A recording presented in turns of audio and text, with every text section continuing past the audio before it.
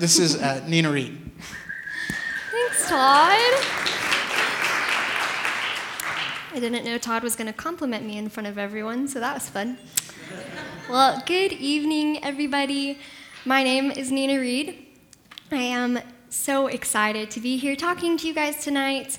I have been preparing this for a couple weeks, and I'm just glad that I'm finally here. So John asked me to do this a couple of months ago, and I got really excited, and I started Googling, and I wrote up an entire outline, and I walked up to John, I gave him the outline, and he read it, and he looked up at me, and he said, "Nina, this is a great message for Maundy Thursday," which is not today. That's in a month. So I didn't get the concept right away. It took a little bit more digging. So over just the next 5-ish minutes, I'm going to walk you through where I found ashes in the Old Testament, in the New Testament, and in the early church traditions. So we're going to throw some verses up on the screen, and the first one is Job 42, 5-6, and that says, "My ears had heard of you, but now my eyes have seen you. Therefore I despise myself and repent in dust and ashes." So this is the first verse that I looked at that came up with ashes.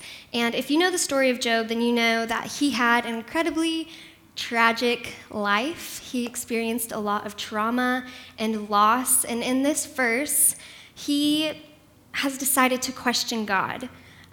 He's feeling his pain, and he just calls God out, and he questions him. And God responds by confronting him and saying, "Where were you when the earth was made?" Which just really smashes Job down right there. And he realizes that he'd elevated himself, and he is hit with his own sin, and he repents in ashes. So the next verse is Daniel 9:3, which says, "So he turned to the Lord God and pleaded with him in prayer and petition and fasting and in sackcloth and ashes." So again, we've got Daniel, who was a prophet, and he's mourning over the state of Israel. Israel is in exile, and he is heartbroken. So he's mourning with ashes. And even Jesus talks about mourning with ashes. So this is Matthew 11:21. He says, "Woe to you, Chorazin! Woe to you, Bethsaida! For if the miracles that were performed in you had been performed in Tyre and Sidon, they would have repented long ago in sackcloth and ashes." So this is another example. Repentance happens with ashes. And Jesus is addressing towns who had really good reputations as really good followers of God. But face to face with Jesus, they didn't repent. And he's like, "Other towns would have done this by now. What are you doing?" He calls them out, and he says they would have repented with ashes. So as we can see, there is a sacred practice in biblical times of repenting with ashes on your body. And so think of this. At first, second, third glance, this is really weird. They're putting ashes on their bodies, and they're covering themselves in dirt, basically. And so I had to think about this for a bit. That's weird to me. And as I thought about it more, I realized this is actually kind of incredible. These people would feel things. They would mourn. They would weep. They would repent. And as representation of what was happening on the inside, they would have something to do on the outside. And I actually think that this became an art. And this is something that I think is incredibly valuable that we've been deprived of today. So the early church did this too. They talked about repentance. Tertullian and Eusebius, who lived just a couple generations after Jesus, talked about repentance and ashes. Pope Gregory in the 8th century started establishing this day of ashes. And finally, we've got a monk named Alfric who wrote this. "We read in the books, both in the Old Law and the New, that the men who repented of their sins bestrewed themselves with ashes and clothed their bodies with sackcloth. Now let us do this little at the beginning of Lent, that we strew ashes upon our heads and signify that we ought to repent of our sins during the Lenten fast." Okay, so far we know that Ash Wednesday is a day where we repent with ashes, and it kicks off this season called Lent. And if you don't know what Lent is, you're not alone. I also didn't really know. This wasn't a tradition for me growing up. So Lent is the 40 days right before Easter, where people devote themselves to worship and to reflection and to fasting. So if you hear of people who give up sugar or technology right before Easter, that's what Lent is. One of my favorite ways of describing Lent is from Glenn Packiam, and he says that Lent is an invitation to keep company with Jesus, to journey with Jesus to the empty tomb. I think that is a really cool invitation. So after all of this, I knew I was kind of getting it. Ash Wednesday has something to do with repentance and sin, but I wanted to go further, and I saw another connection that I think is worth mentioning, and that's with death. So we have some verses from the New Testament where we are going to see death and sin connected. So Romans 5:12 will be up on the screen. When Adam sinned, sin entered the world. Adam's sin brought death, so death spread to everyone, for everyone sinned. That's a lot of words, which basically means Adam's and Eve's sin brought death into our world. So because of sin, we have this new connection, and death is introduced. Ephesians 2:1 carries on with that, and it says, "As for you, you were dead in your transgressions and sins." Death and sin are highly connected, and when we live in sin, we're also living in death. And the final verse is Romans 6:23, and it says, "For the wages of sin is death." And this just adds further clarity that when we sin, death results. So here's the whole picture. Ash Wednesday is a day about repentance and sin and the acknowledgement of death. So if you're familiar with church, then you may have heard the phrase dust to dust. We were born from dust, and from dust we will return. In Glenn Packiam again, he says, Lent makes us confront two things that we are terrified of: sin and death. So I was left asking myself, why on earth do Christians begin the most victorious season ever with a day about sin and death? I think that's kind of weird and a little bit backwards. So I had to keep thinking about this because I don't love talking about sin. And when I imagined myself someday teaching a bunch of people, I never wanted the subject to be sin or death. It's a little bit uncomfortable, right? So I had to think about it, and I was going back to how I came to know Jesus, and I remember being captivated by his love and his generosity and his kindness and his grace, and it's all I ever wanted to think about or talk about. I started a ministry in college, and I just realized when I was talking to my friends about Jesus, I didn't want to talk about their sin. I wanted to talk about God's love. So I got coffee with my mom recently, who helps me all the time to think and process. And she helped me realize that to address sin and to address death can actually be incredibly healthy, helpful, and good things. As much as I long to skip to victory and I long to skip to the fun part of Christianity, I want to go straight to Resurrection Day. I want to talk about Jesus coming up from the tomb and all of that victory. That's fun for me, but this is so important. And it's so important to understanding our narrative as a whole. And that's when it clicked for me. Christians need to talk about sin and death. We can't avoid it anymore.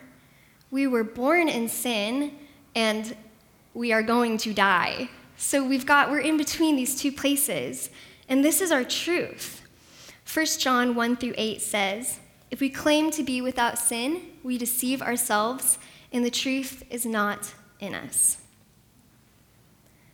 Something about reflecting on sin and admitting it right in front of Jesus gives us the momentum that we desperately need to connect with the truth. So one of my favorite authors, Brennan Manning, he has this quote, and he says, "To live by grace means to acknowledge my whole life story, the light side and the dark side. And in admitting my shadow side, I learn who I am and what God's grace means." The reality of our past is that we lived in sin. It's our collective history. Some of you are doing the Year of the Bible with us. So we know we come from sin. That's not hidden at all. So it's our collective history from the garden to right now. It's 100% my own personal history, and it's probably your history. And I think of Paul in one of his most vulnerable statements where he says, I delight in the law of God in my inner being, but there's something else waging war against my body. I feel it, and it takes me captive. O wretched man, who will deliver me from this body of death? That's so intense, and that's the tension that we live in without Jesus. We're longing for God, but we're choosing sin. Paul wanted to be the perfect follower. He got the theory, but he couldn't do it. He couldn't apply it. He failed in the application. And he probably understood how to follow God better than anyone else, but he stumbled through it. And to stand up and to admit, like Paul, that we are messed up is so valuable. Before Paul met Jesus, he was a paradox of aggression, of fake holiness, and he just wasn't making it. And after he met Jesus, I think he just came to terms with his fragility and his sin, and something changed in him. And I think that's what pushed him into the arms of grace, and his acknowledgement of his sin is what freed him. What Paul was most threatened by, admitting his sin, is actually what gave him the momentum to follow Jesus the way that he did. So I was thinking about this, and I was looking back on my life. And I've got a story with lots of twists and turns, and I have a story with a lot of darkness in it as well, which is something that I used to be incredibly ashamed of, because I thought that the darkness and the sin and the grief made me bad. I would love to stand up and say I've followed Jesus to a T my whole life, and I would love to say that nothing bad has ever happened, but that's not the case. I have confronted sin and I've confronted death, and I felt those two things and the weight of it. And it took me a long time to acknowledge that in front of other people, and it took me an even longer time to acknowledge that with Jesus. But I realized something. He knows my sin, and he knows the shame that comes from that. And in what I think is an incredibly extraordinary and unexpected act of generosity, not only does he forgive my blatant disobedience, but he does the long-suffering work of restoring my honor and healing my shame. So a couple years ago, I was in college, and I had spent 3 long years pursuing my plans and listening to my own wisdom. And I stepped into some really, really dark places. I encountered a tremendous amount of anxiety and depression. I wasn't talking with God. I was really scared. And I was living in this place of sin where I knew, because the Holy Spirit always talks to us, I knew God had something for me, and I was choosing not to walk in it. And this all culminated at a breaking point about 2 years ago. And it's the peak of my disobedience. And I think all my plans fell through. I was on a plane home from California, and I just felt broken. I'd spent so long trying to cultivate something that I wanted to be, someone that I longed to be, and I was doing it without God. And I came home, and I was so broken and bruised and disoriented. I didn't know what was right, what was up, and what was down. And I was in this place of excruciating pain. And all of a sudden, I just knew that this is exactly where God wanted me to be. I was as broken as I could be, as embarrassed as I could be, and just without a plan. And so I finally had to admit it. I had to actually look at God.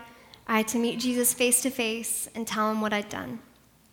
And it was this really cool moment where I just confessed, and I told the Lord, I have been following you half-heartedly. I have been pursuing my stuff. And this was something I was terrified to do, but it's where I felt the most accepted.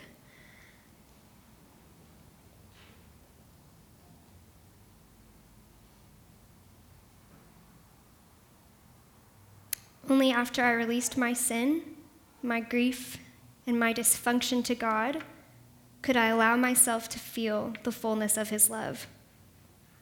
And I wouldn't trade that season for anything, because it taught me that the best way to come to Jesus is through utter, sometimes self-deprecating honesty.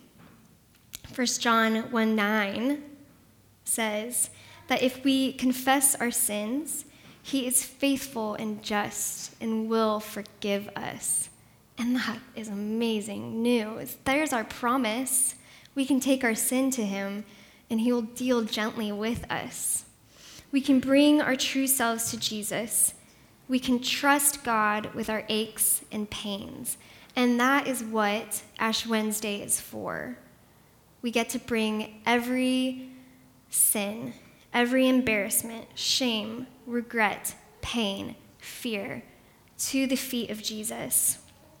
And we have to do that if we're going to follow him. We have to get real with Jesus. So we're about to put ashes on our foreheads, and Todd and I are going to say, repent and believe the gospel. And this is not a punishment. This is not like kind of a subtweet trying to get at you and tell you to repent.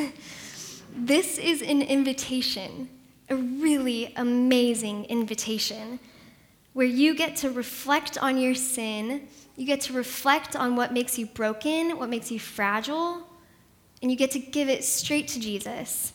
And you are going to be so surprised to be met with kindness and tenderness and care.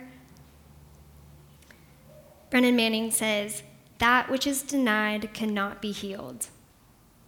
I lived in denial for a really long time, and I still do that sometimes. But I feel the absolute best when I walk straight up to Jesus and give him every piece of my mess and say, "Oh man, Lord, this is messy and this is incredibly broken."